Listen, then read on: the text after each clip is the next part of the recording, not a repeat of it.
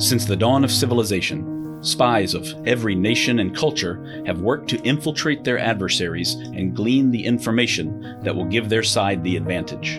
The stakes are sky high, the strategies varied and imaginative, and the ultimate sign of success is that no one ever even knew you were there. In each episode, we will explore the moral and ethical gray zones of espionage, where treachery and betrayal go hand in hand with cunning and courage. This is the Spycraft 101 podcast. Welcome to your clandestine classroom.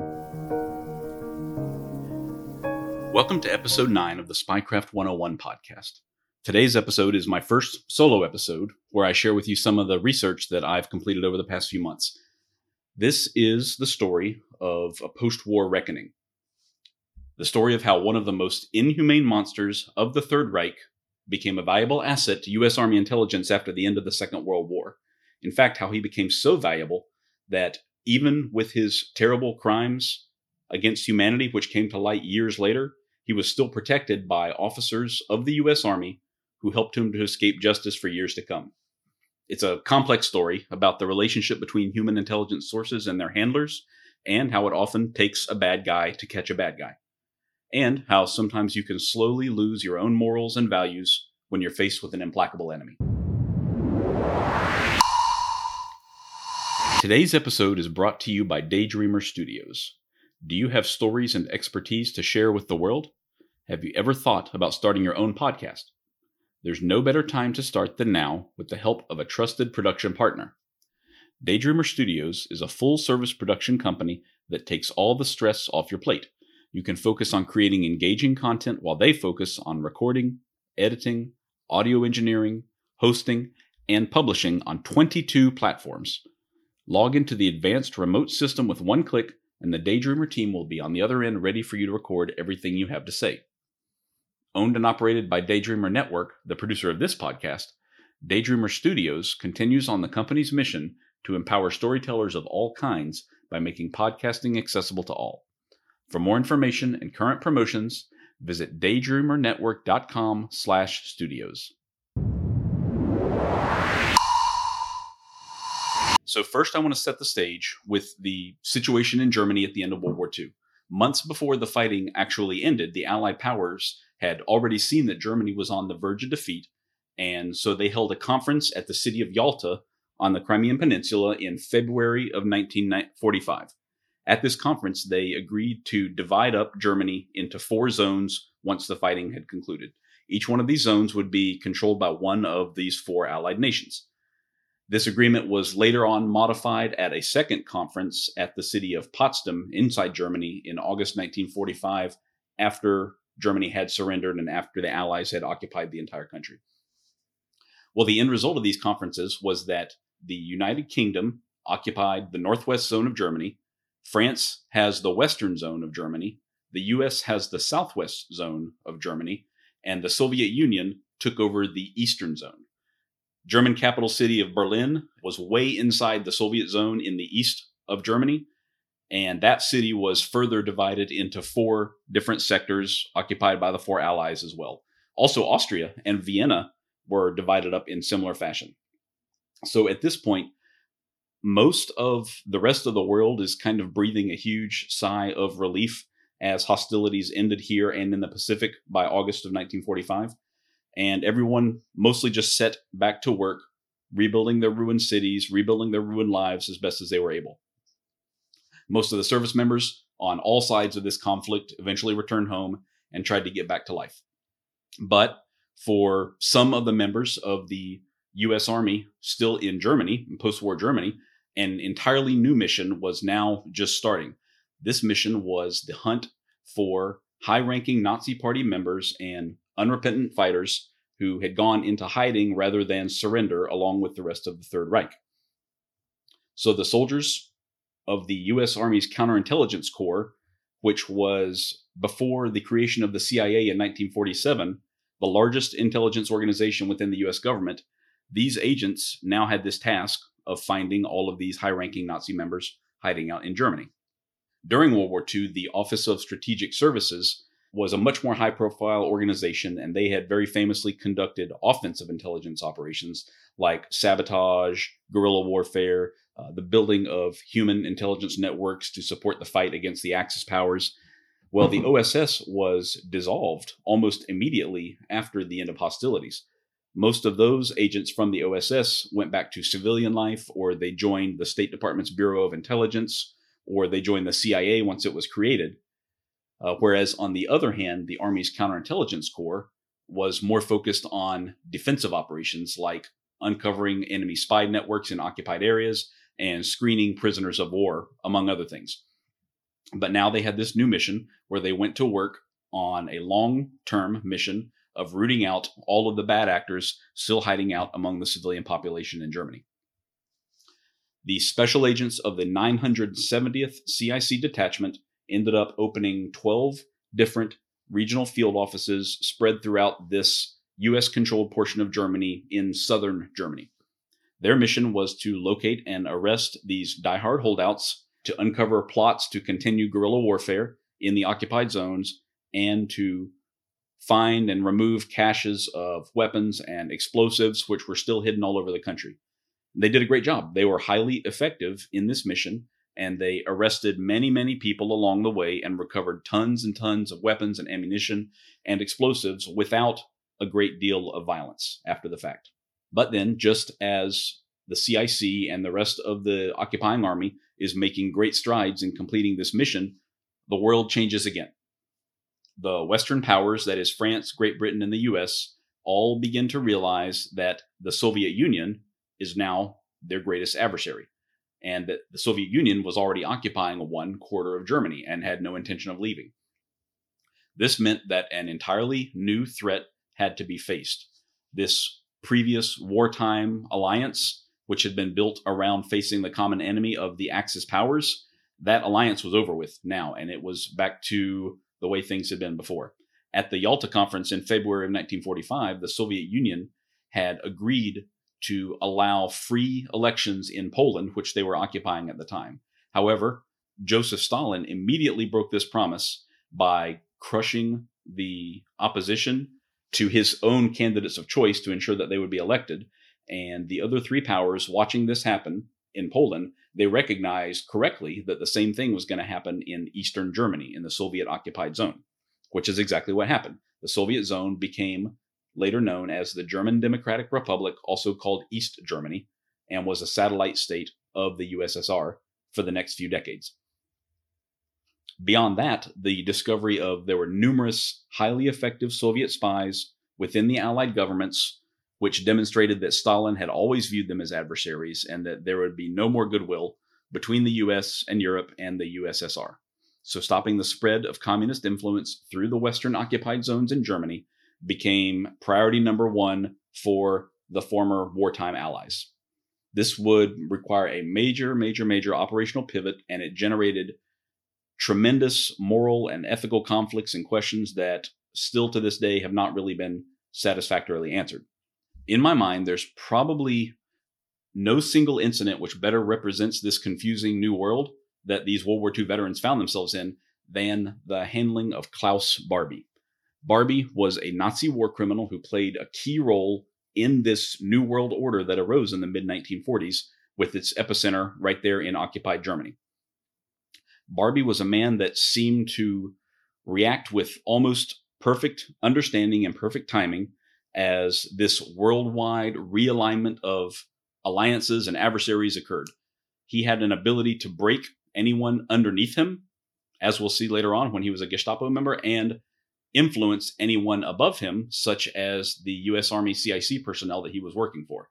This ability was just unparalleled. He was like a chameleon. He could become anything he needed to be in any situation. And he became the key figure in a diplomatic crisis that spanned 6 nations over a period of nearly 40 years, from the 1940s through the 1980s. So how did all this happen? How did the CIC go from locating and arresting Nazis to hiding and protecting one of the worst of them of all? And what was it that made him one of the worst of all Nazi war criminals to begin with? So I'm going to go backwards a little bit right now to Barbie's actions during the war, long before he came to the attention of the CIC. Beginning in 1935, when Barbie was just 22 years old, he joined the Schutzstaffel, which was the paramilitary arm of the Nazi Party at the time. They're more commonly known now as the SS. So he'd been with the SS for 4 years already before World War II actually began in 1939. Within the SS, he was assigned to the SD, which was the intelligence gathering wing of the SS. Once the war began, Barbie was first assigned to occupied Netherlands, where he participated in operations rounding up Jews and members of the Freemason organizations and sending them off to camps. He was promoted to the equivalent of a captain in the SD and later transferred to France. There, Barbie was put in charge of Gestapo activities in the region surrounding Lyon, France, from 1942 through 1944. The Gestapo were the secret police organization which were hunting down partisans in occupied zones during the war. So while Barbie is in Lyon, he participated directly, personally, in the interrogation and torture and execution of suspected members of the French resistance. He tortured people using electric shocks, using knives, using blowtorches. He held their heads underwater to simulate drowning. He did every kind of awful thing imaginable to these suspected partisans. Historians at this point now hold him responsible for at least 4,000 deaths in the region around Lyon in that 2-year period. These were not military casualties. These were not from battles. These were civilians and partisans, resistance members. Some estimates have gone as high as 14,000 in that region, all due to Barbie. However, the crime for which he is best known to this day took place in April of 1944. Barbie's men located an orphanage in the town of Iju, which was caring for 44 Jewish orphans. Their parents had already been rounded up and sent to concentration camps earlier during the occupation of France, so now only the children were left behind. When Barbie learned of the surviving Jewish children at Iju, he sent 3 trucks to the orphanage and rounded up all of the kids along with 7 of their adult caretakers. He sent almost all of them to the concentration camp at Auschwitz. 42 of the 44 children, along with 5 of the 7 adults, all died in the gas chamber at Auschwitz on Barbie's orders. 2 of the teenage orphans and 1 of the adults were sent to Estonia to another camp near Tallinn, where they were shot to death. Only 1 adult and no children out of the entire orphanage actually survived the war. All the children perished simply because Barbie had learned of their existence. Obviously, they were not resistance members, but they were of the wrong ethnicity, and so Barbie took action and they disappeared. For this, he became known then and forever as the Butcher of Lyon. Barbie's methods were incredibly brutal, but also very effective in stamping out the remaining resistance around Lyon. He broke several of the high-ranking members of the resistance that were captured, and he turned them into collaborators who ended up working against their former comrades within the resistance. Later on, when the U.S. Army pushed into France after D-Day in 1944, Barbie and his remaining men were slowly pushed back into Germany.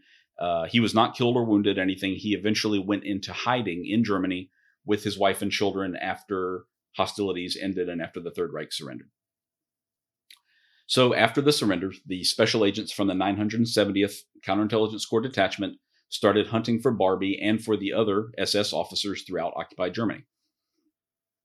At this point, it's really important to remember, and I want to say this several times throughout this episode, that in the immediate aftermath of the war, Barbie's crimes were not known to anyone except the people in the region surrounding Lyon, the people who had survived his wrath in Lyon. A very, very few people in a small region were aware of what he had done, but the U.S. Army, the U.S. government, even the French government, I don't think, were really aware of who he was or what he had done.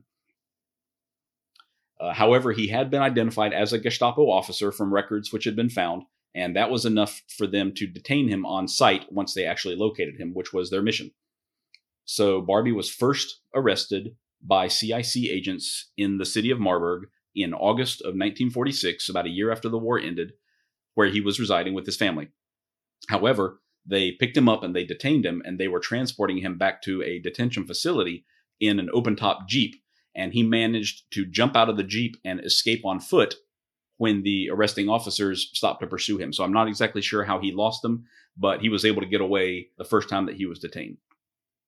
So something that you'll realize about Barbie throughout this episode is that narrow escapes from justice were something of a trademark of his for the rest of his life. He'd already survived the war. He'd already escaped the CIC one time. And then it just continued on and on after that. In November of 1946, just a couple of months later, he's arrested by British forces this time because he's in the British zone. And one of their intelligence informants identified Barbie to the Brits. So the British Army detained him in a home that they were using as a sort of ad hoc detention facility, just a home that they had occupied. But Barbie escaped again after spending just 2 days there because he was able to slip out past a guard. This wasn't like a serious, walled compound with barbed wire or anything. It was just a home with a few guards on it that they were using as a temporary facility, and he managed to escape again. So once again, he's on the loose somewhere between the British zone and the American zone. Now, a few months after that, the CIC initiates something that they call Operation Selection Board, which was a huge coordinated op for the planned capture and arrest of 57 different identified former SS officers who were still at large, which includes Barbie. His name was on the list. All of these officers targeted for Operation Selection Board had created their own shadow government within the American and British occupied zones. This is one of several different groups that sprang up after the German defeat, and it seems to have been one of the largest and the best organized. Barbie himself was already living and working under multiple aliases at this time in and around Marburg, and he was doing so to stay ahead of the British and American authorities. He was running his own human intelligence network, a clandestine network, and a logistics network around Marburg to support this Nazi shadow government organization, which they're just trying to get off the ground. So Operation Selection Board, it turns out to be a major, major success for the CIC. It results in a total of 70 arrests, even more than they had anticipated when they began planning the operation. But Barbie managed to stay one step ahead yet again. This operation lasted for several weeks, and he had his closest call yet in February of 1947 while he's attending a meeting in the home of one of his fellow conspirators. The CIC raids the home during the meeting, but Barbie just so happened to be in the bathroom at the back of the house when the CIC agents came through the front door for the raid. So he was able to jump out the bathroom window and escape from the back of the house. This is his third escape in a 6-month period at this point. So the guy is just a master at this. He's an escape artist. By April of 1947, Barbie is still at large, probably somewhere in the American zone. This is almost 2 years after the end of fighting in Germany at this point. But the counterintelligence corps at this point is starting to pivot to face this growing threat of Soviet influence in Germany. At the time, the CIC has these 12 regional offices within the American zone, and each of them are operating kind of independently from each other. So they don't necessarily know what the other field offices are up to at all times. There's some compartmentalization there. Each of these offices is creating their own source networks among the population. They're trying to locate these war criminals, and they're also keeping tabs on their wartime allies, which includes the Brits and the French. It kind of goes without saying that, of course, they wanted to know what the Soviets were up to, but there is not an intelligence organization in the world that will turn down information on what their allies are doing as well. So when it comes their way, when they find out what the British are up to, when they find out what the French are up to, they collect that information as well because it's free, essentially. So there are CIC agents in the Region 1 office in Stuttgart and the Region 3 office in Marburg, which is where Barbie lives. And from these two offices, they're actively hunting for Barbie.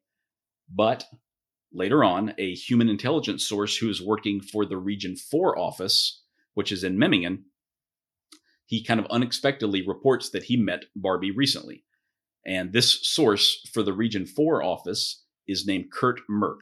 He's a former German counterintelligence officer, and he spoke to his American handlers very highly of Barbie for his capability, for his placement, his access to all of the other holdout SS officers that are still in hiding.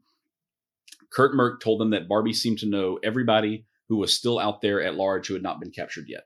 So these agents from the Region 4 office, they decide, rather than pursue Barbie, that they're going to invite him to a meeting, a non-confrontational meeting, to see if he might make a good source as well.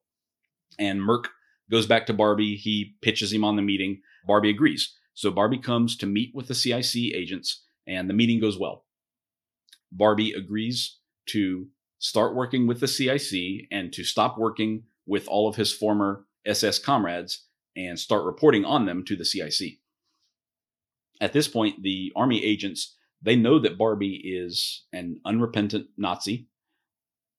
They know that he was ideologically aligned with the Nazi goals, not just somebody who put on a uniform to serve his country. But the situation in Germany is changed. Now, the Soviet threat is larger than the former Nazi holdout threat at this point. And let me tell you, nobody is more stridently opposed to communism than a fascist. So many times throughout the Cold War, we found that Nazis and Soviet communists were pitted against each other, and those alliances were used to the advantage of various organizations. So nobody hates the idea of Soviet communism spreading through Germany more than Klaus Barbie. So as the agents are pivoting to face this threat, they decide that the recriminations for past war crimes and past activities during World War II have to just kind of take a back seat at this point because they're facing a new developing threat. The old threat is done. These organizations have been effectively suppressed already. The Nazi holdout organizations are not really a significant threat anymore after 2 years of work in post-war Germany, but the Soviet threat is very real, and it's only growing and getting worse. So the decision is made to recruit Barbie as a source, and he began reporting right away on his former SS associates, along with the Soviet and the British and the French intelligence operations in Germany. This guy, he just has access to everything, and he starts reporting on everything, which is exactly what the CIC was looking for. Barbie initially worked as an assistant to Kurt Merck, who had already had his own source network spread out through the area. So the two of them, because they're very, very good at what they do, they developed this network up to about 50 agents in total, spread through the US and the French zones within just a few months. That's an enormous subsource network for sure. Barbie's new network is developing some very, very good intelligence reporting on the other SS officers who are still hiding out, on population movements inside of Germany as people, are obviously still moving around in the war-torn region as everything is being rebuilt. And he's also reporting on the activities of French military intelligence as well as Soviet and communist activities in the region. What's even better for the CIC is that most of these 50 subsources were providing info in exchange for food, in exchange for ration cards, and for cigarettes, which were really hard to come by at that time in Germany. So the CIC is not having to shell out a lot of operational funds to pay off these sources because they're paying them in food and ration cards and cigarettes, which are far more easy for the American army to come by than anybody else. However, despite the fact that he's very useful to the CIC, to this Region 4 office, Barbie still has to pay for his past crimes. At this point, the CIC still only knows that he was a Gestapo officer who had been part of a post-war Nazi organization, which they broke with Operation Selection Board. They were still not aware of Barbie's actions in Lyon during the war. Eventually, CIC headquarters decides that even though he's been working for them as a source, he still needs to be arrested and interrogated, regardless of his value to the organization as an asset. His handlers within the Region 4 office, they argue against it because they say, look, we're getting a lot of good out of Barbie. We don't need to take him out of the game right now for whatever he may have done before he came to us. But CIC headquarters overrules them, and Barbie is arrested on December 1st, 1947 by the CIC. He'd already been working for about 8 months at that point as a source for them. But he's taken to an interrogation facility, and he's there in detention for the next 6 months being questioned about his role in this post-war organization that was mostly broken up at this point. However, oddly enough, he's not actually interrogated about his conduct during the war, only what happened from mid 1945 on inside Germany. Well, finally, towards the end of the 6 month, Barbie is pressed for details about his time with the Gestapo in France, but he only gave kind of a partial account, a very limited account about what he did to counter efforts by the French resistance in Lyon.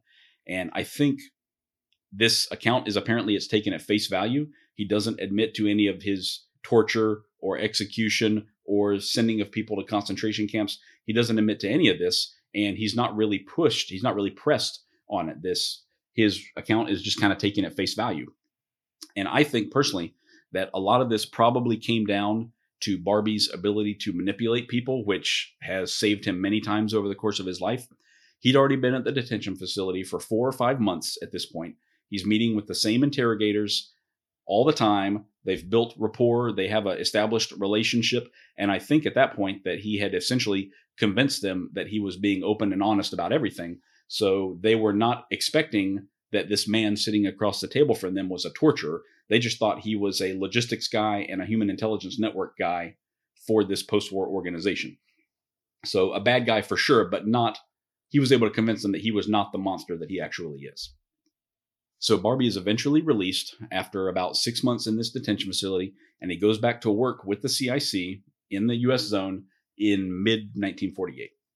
While he's gone, his human intelligence network with Merck, had really deteriorated quite a bit because Merck was not able to handle it all by himself. The CIC did not really trust Merck's leadership anymore, and so they decided to break up this network into a much smaller piece. It ended up being about 15 out of the original 50 agents were maintained. But there was also another problem that they had to address regarding Barbie's continued employment. There was a major concern within the CIC leadership already that if they didn't put Barbie back to work, that he might wind up just offering his services up to the British or the French in the neighboring zones. And this could potentially result in a major embarrassment for the army, which they had every intention of avoiding, because Barbie knows everything that the Army CIC is up to. He's been working with them for quite some time, and he's done a lot of the work for them, as a matter of fact. And he's obviously willing to essentially sell out to the highest bidder. He'll work with whoever is in charge at that time in order to stay alive. So they're very concerned that he might start to tell the British and the French, like, hey, the Americans, they've been spying on you as well. They've not just been keeping tabs on Germans and Nazis and Soviet communists. They're keeping tabs on you as well. You're their best ally. So, of course, they wanted to avoid this. So the solution was simply keep Barbie on the books, keep him in a house, keep him fed, keep him happy. 6 months after Barbie is brought back into the fold with the CIC, 1948 is ending, 1949 is beginning, and the French government start to kind of sniff around Barbie's continued residence in the U.S. zone. They're conducting their own investigations. They're having trials about what went on in the war, and they start to get some indications that this guy, who they know as the Butcher of Lyon, survived the war, and that he might be somewhere in the U.S. zone, the U.S. occupied zone in southern Germany. At this point, the French do not know that he's a recruited asset of the CIC. They only know that he's probably in that American zone. And so they go to the U.S. Army and they ask for some help in locating Barbie and turning him over to the French government so that they can put him on trial. So the French government, they make this official request to the U.S. Army's European Command that Barbie be made available as a witness for a trial. There's a trial going on in France, a very high-profile trial for René Hardy. Hardy was a very, very senior member of the French resistance during the war, and he was suspected of collaborating with Barbie. They suspected that Barbie tortured Hardy.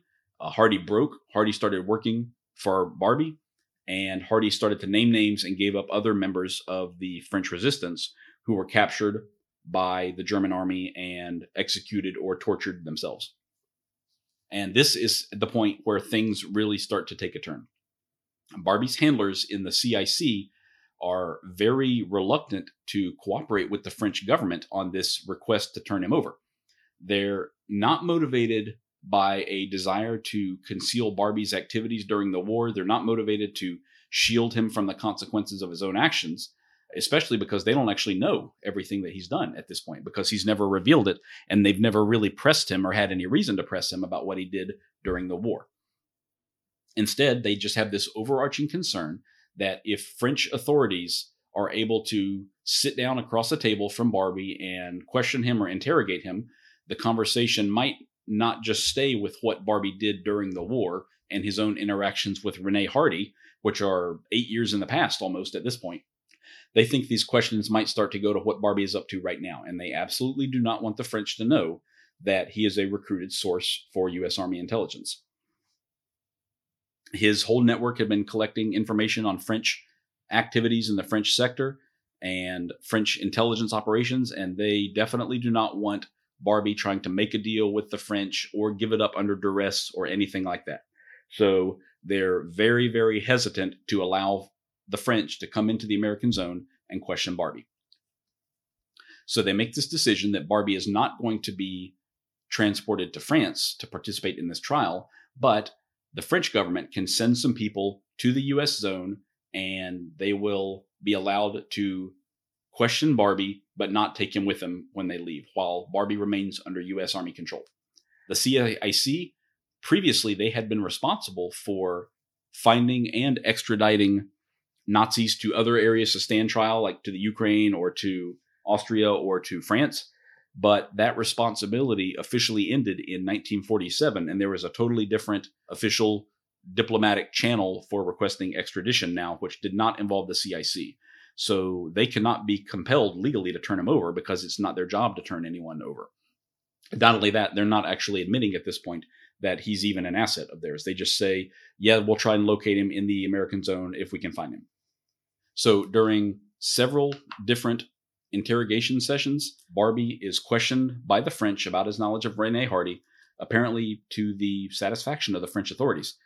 Hardy's trial continued in Paris without Barbie having to travel there and testify, and without his personal testimony. It was just like some background information that they included for the trial. Unfortunately for the CIC, though, it looks like someone within the French government who was aware that Barbie had been located leaked that information to former members of the French resistance, who, of course, really, really had a big axe to grind with him and really wanted to find Barbie any way that they could.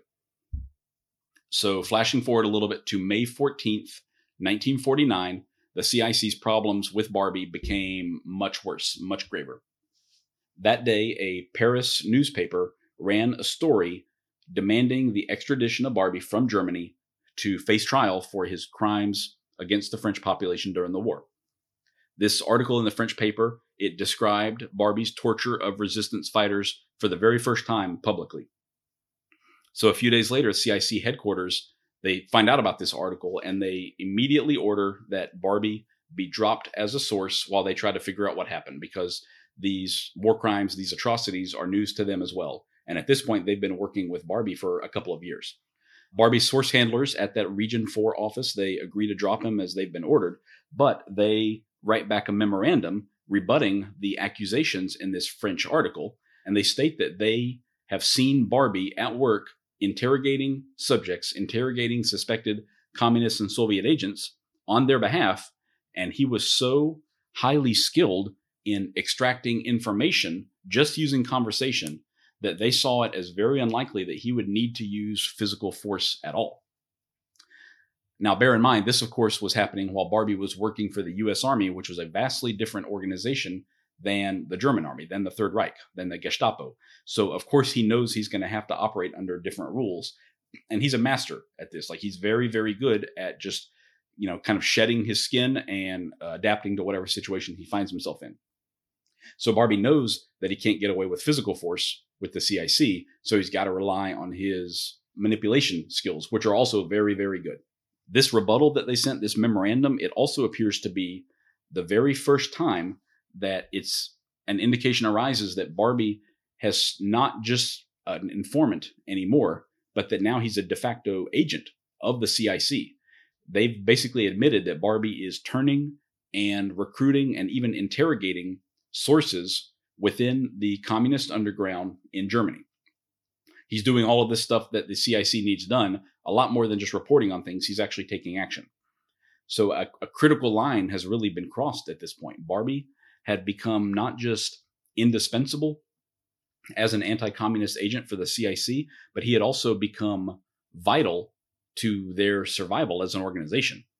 If Barbie was let go at this point, he could easily trade his information to the French or the British, whether for money or for protection or for both. So despite their wartime alliance, the U.S. Army was unwilling to share the full extent of their intelligence activities in Germany with their partners. And Barbie knew almost everything there was to know about these intelligence activities at this point. So the CIC headquarters staff, they're caught in a difficult position here. Their response to the French allegations was to have major repercussions in the years and the decades to come. It was possibly the right decision at the time and under the circumstances, but now we have 2020 hindsight, and we can see that this decision that they made right then became a major stain on the reputation of the entire counterintelligence corps. The CIC essentially, they just decided to do nothing with this new information and nothing with these new demands from the French. They instead just passed the buck back to the U.S. State Department and to the Department of the Army. Neither of these organizations, State and Department of the Army, they're both large, slow-moving bureaucracies. They don't have all of the information available to make any decisions. Neither of them actually know that Barbie is working for the CIC. They just know that he's probably somewhere at large in and around Marburg. CIC headquarters also directed Barbie's handlers that he be dropped as a source, but that relations with him should be, quote unquote, maintained as in the past. Their apparent intent, it seems, was that Barbie should not become aware that he had suddenly become a pawn in this game between the French and the American governments, because if he learned that, he might take measures to protect himself, such as go to ground, he might change his identity, he might disappear with his family, he might go offer himself up to the British, he might offer himself to the Soviets. I mean, he could do anything, and he was capable of anything.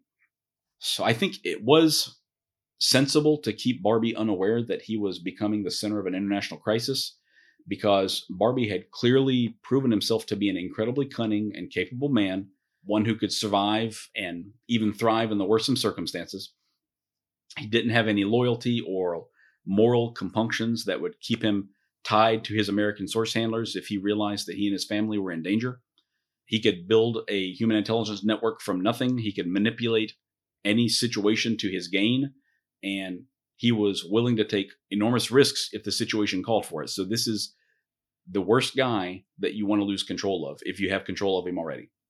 So this need to keep him unaware of his precarious circumstances meant continuing to meet with him as normal and continuing to provide him a salary and housing for his family. At this point, it would be very, very difficult for an outside observer to view this as anything other than the U.S. Army hiding and protecting a Nazi war criminal.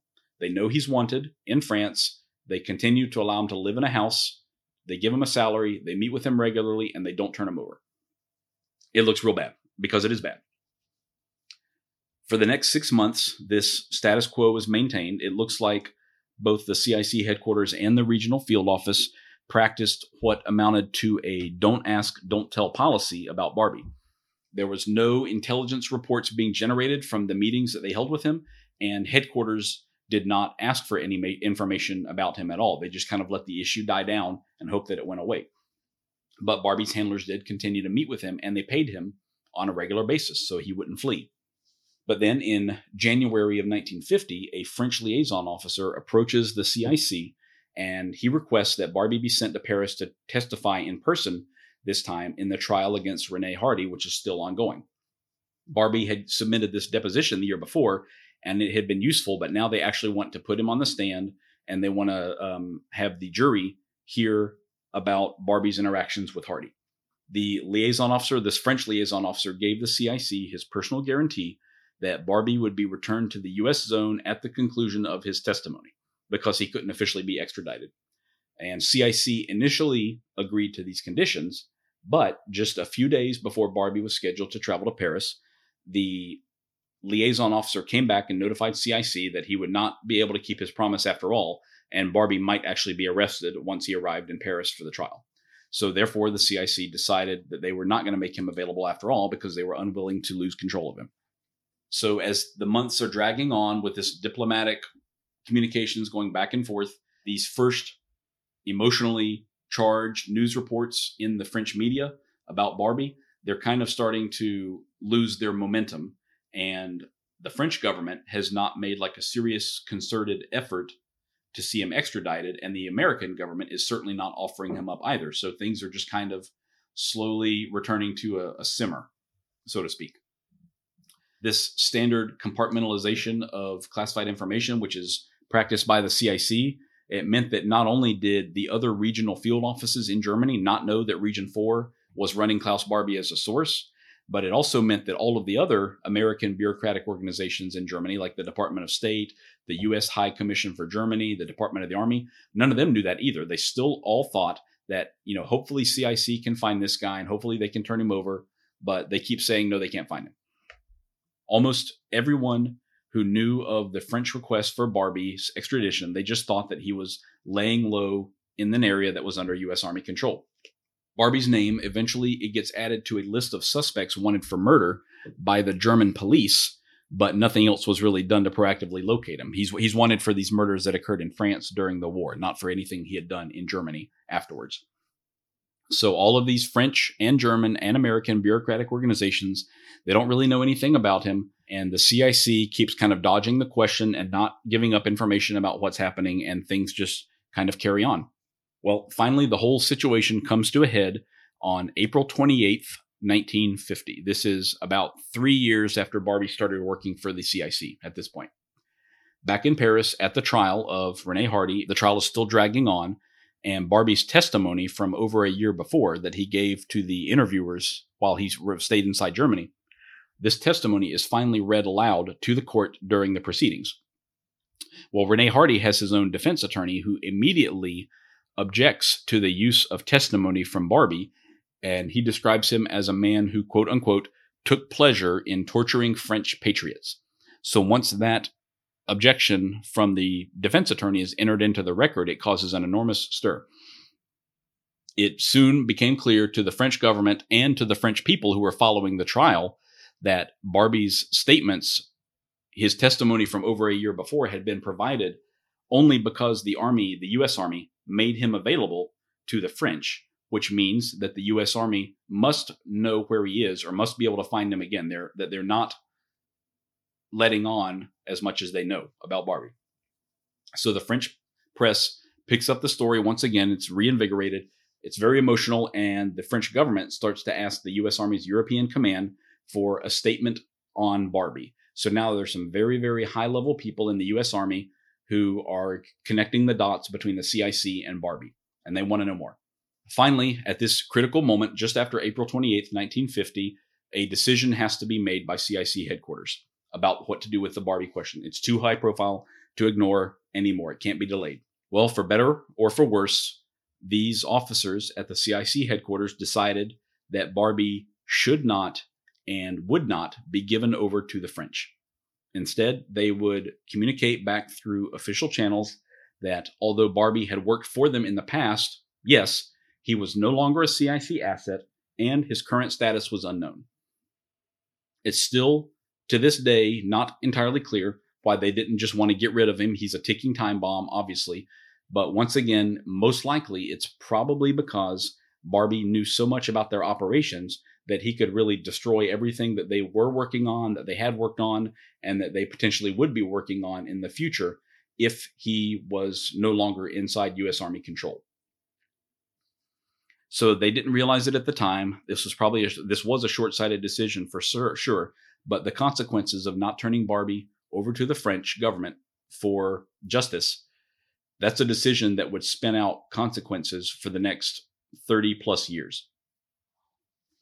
For the next 6 weeks after this request is denied, after they say that they don't know where Barbie is, there's confusion among all of these different organizations that are now involved. The French Department of Justice, the State Department, the French Embassy in Germany, just everybody is involved and nobody really knows anything because it's all been compartmentalized up to this point.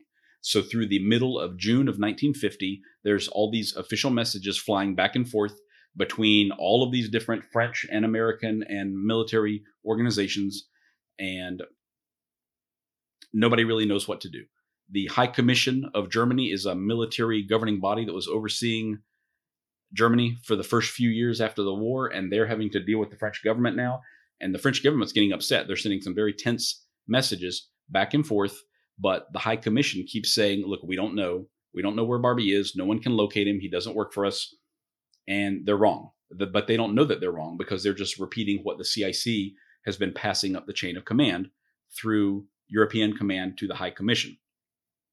Only a very, very few select members of the CIC actually know the full story, and they're not sharing it with anybody. It's basically CIC headquarters and the agents who've been running Barbie these past couple of years. They're the only people that really know everything, and they're not talking. But the French government, at this point, they're not taking no for an answer. They're not going to let the situation die down because they now have this clear evidence that Barbie had been under U.S. control at some point, and he was certainly still in the U.S.-controlled portion of Germany.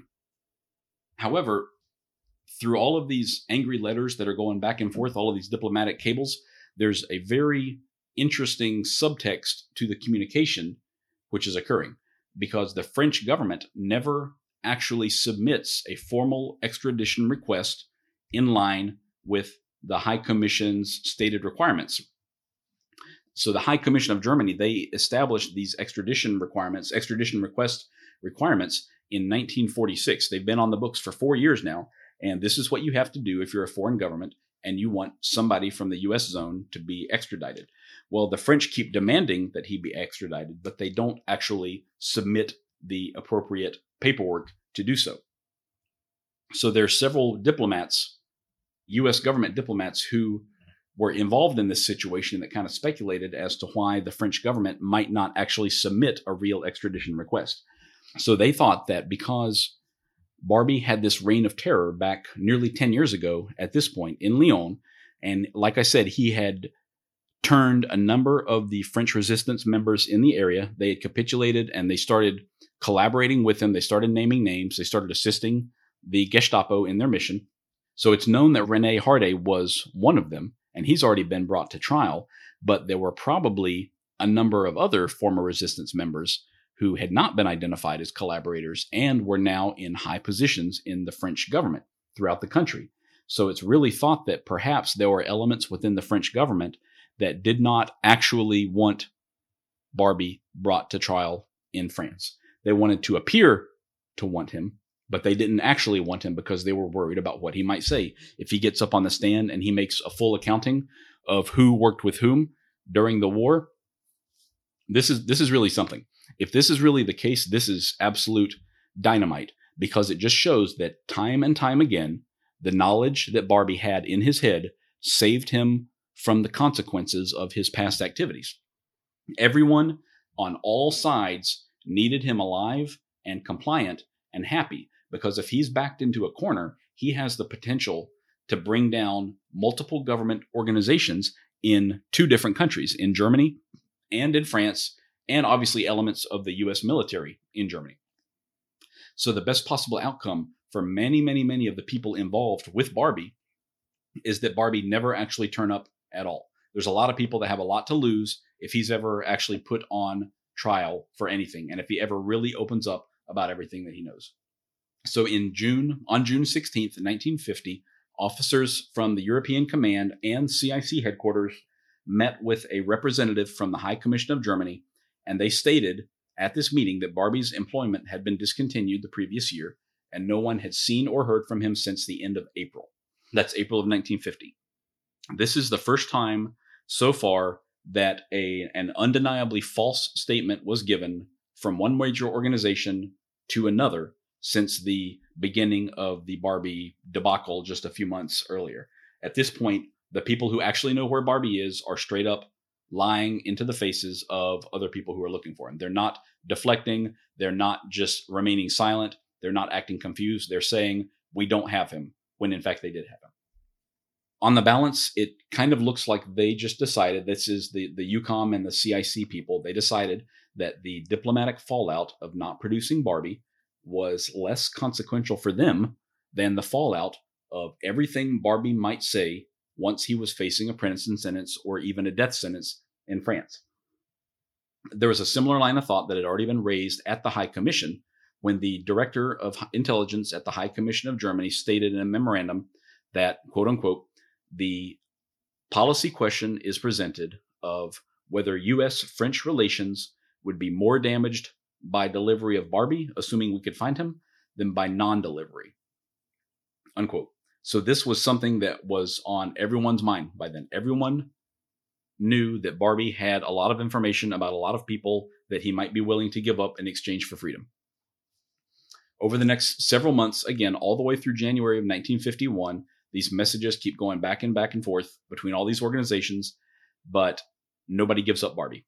On at least one more occasion in September of 1950, the CIC, they once again denied in writing that they still had control of Barbie or that they even knew of his whereabouts. It's still a little bit surprising that they doubled down on this false statement, because it would probably have been easier for them to just agree that Barbie's extradition was both necessary and appropriate. In hindsight, we can now say that there might have actually been a way for the CIC to avoid covering up or lying about their own activities while still preventing Barbie from being taken by the French. And this is because, like I said earlier, the CIC was not mandated to actually perform the extradition, because that role had been taken away from them years earlier. Due to all of these layers of bureaucratic red tape involved in extradition, the CIC probably would not have even been contacted by the actual extradition authority when the time came to locate and detain Barbie. They could have just continued to hide him and continued to pay him and keep him satisfied without actually lying to anyone about the situation. They could have just said, if you guys want to extradite him, go ahead. Good luck finding him. And then kind of remove themselves from the situation, since it was not their responsibility. And no one had been able to find him in the past few years, and it was unlikely that they'd be able to find him again, especially if he's living in a CIC safe house. All the while, Barbie's continuing to work for his handlers at the CIC. He's continuing to interrogate people. He's continuing to turn foreign agents against their old Soviet handlers. So while this futile search for Barbie is continuing, the CIC detachment in Germany learned of an operation being conducted by one of their sister units in Austria, the 430th CIC detachment. Normally, these units were not in frequent contact with each other because their responsibilities and areas of operation were firmly divided, but the 430th had developed a mechanism for smuggling Soviet defectors and other valuable informants out of Austria, and in fact, all the way out of Europe. This mechanism was a human trafficking network, which they called a rat line. It was run by Father Krunoslav Dragonovic, a Croatian priest who taught at a Catholic seminary in Rome called the College of St. Jerome. Dragonovic was already operating the rat line himself to assist other Croatian nationalists in escaping from the newly reunited Yugoslavia, which was now under the rule of Joseph Tito, who was backed by the Soviet Union. Tito had fought a guerrilla war against the Croatians during World War II, and he was now cracking down on the surviving members of the former Croatian government. So Dragonovic was most definitely a fascist, and he was also a war criminal as well. With these rat lines that he's created, he's assisting Croatians who had brutalized and murdered hundreds of thousands of Serbs and tens of thousands of Jews during the war. He's helping these people escape Europe. Dragonovic was able to do this because he had developed contacts in Italy who could procure new passports from the International Red Cross and get entry visas for various countries in Latin America. But the agents from the 430th CIC in Austria could obviously see the value of a pre-existing clandestine pipeline to get new papers and allow for low-profile travel out of Europe when it was necessary, because they might have some very sensitive sources that they needed to get out of the hot seat, so to speak. In fact, the 430th was even able to enhance Dragonovic's capabilities because they leveraged the placement and access of a U.S. citizen who was the chief of the eligibility office of the International Refugee Organization in Rome. This was an organization that provided documentation and transportation aid for war refugees who didn't have anywhere else to turn. The personnel the CIC most wanted to smuggle out of Europe wouldn't meet the normal legal definition of refugees.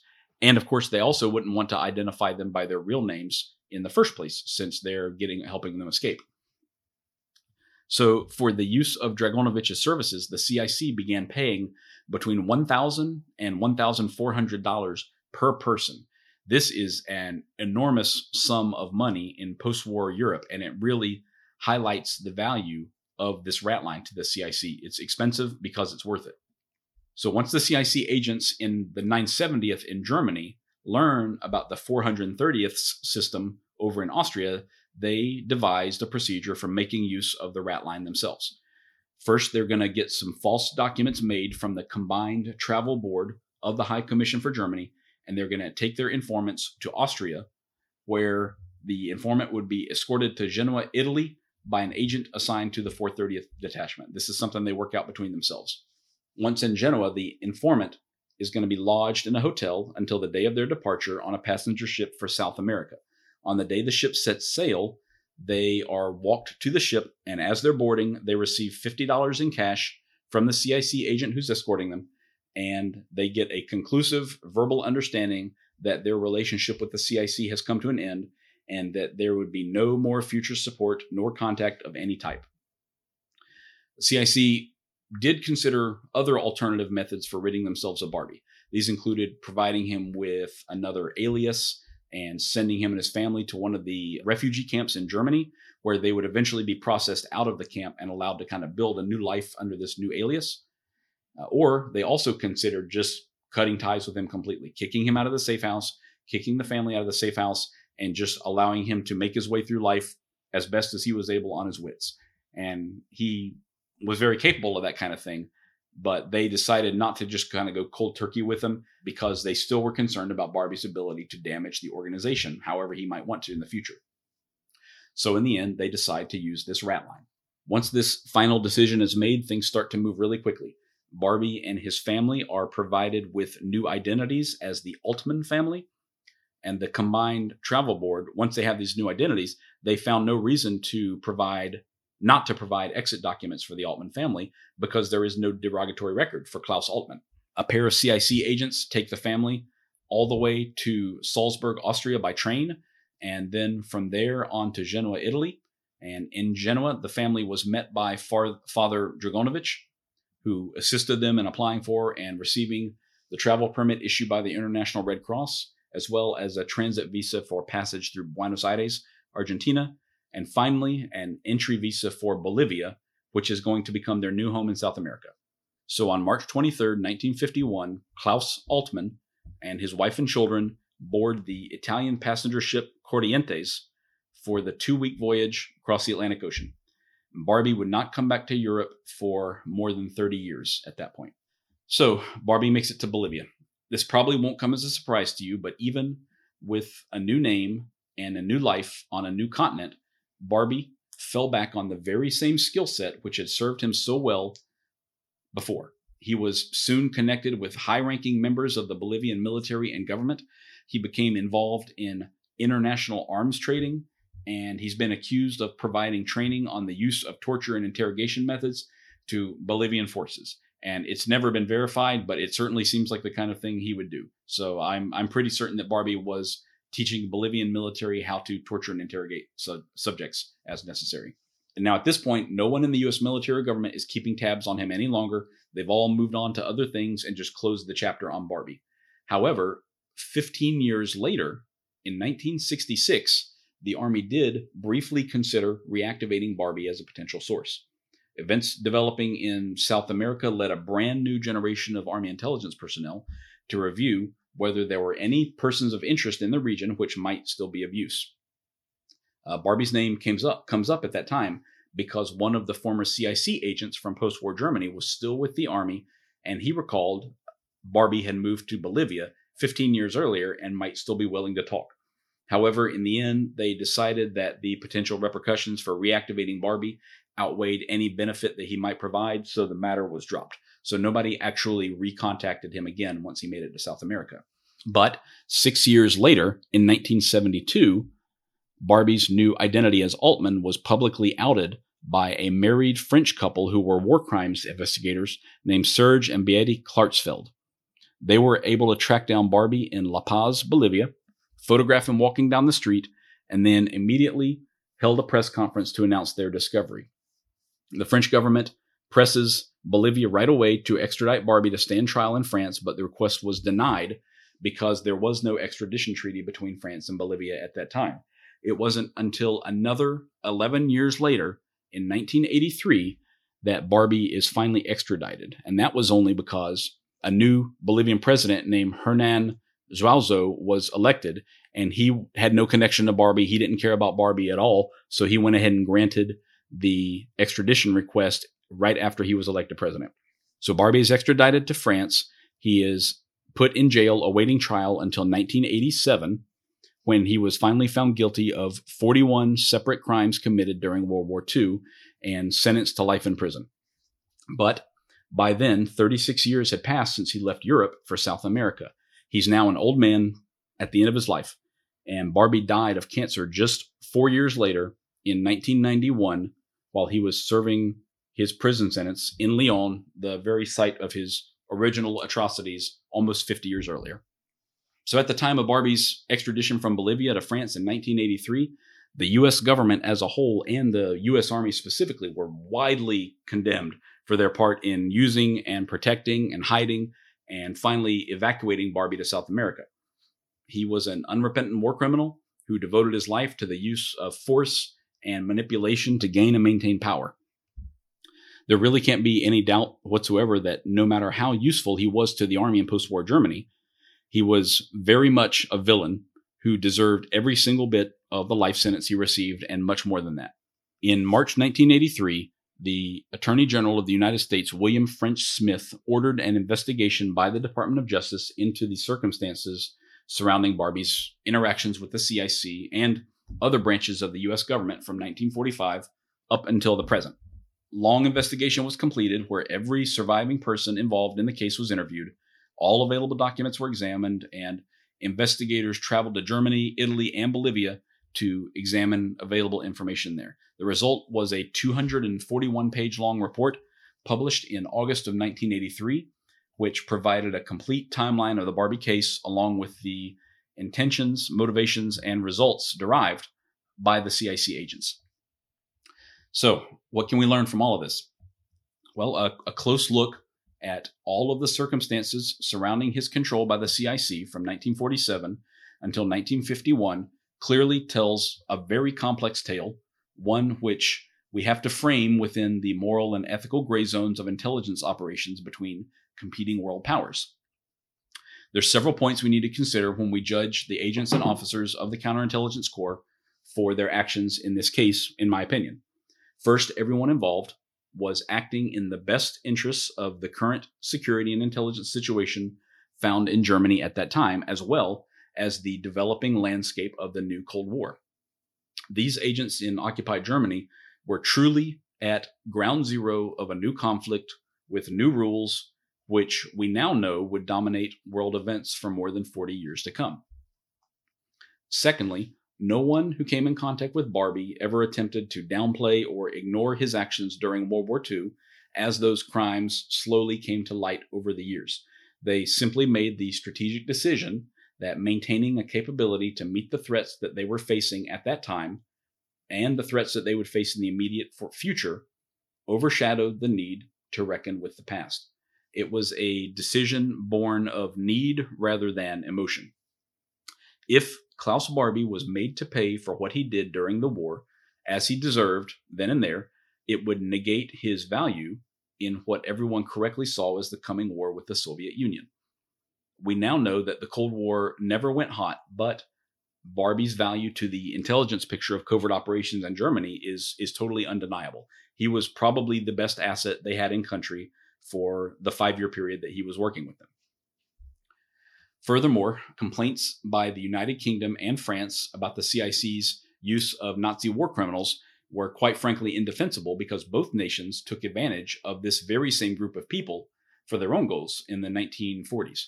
Nazi collaborators found high positions in the French government. Nazi party members and German government officials were employed and used throughout the French and British sectors of post-war Germany right from the start.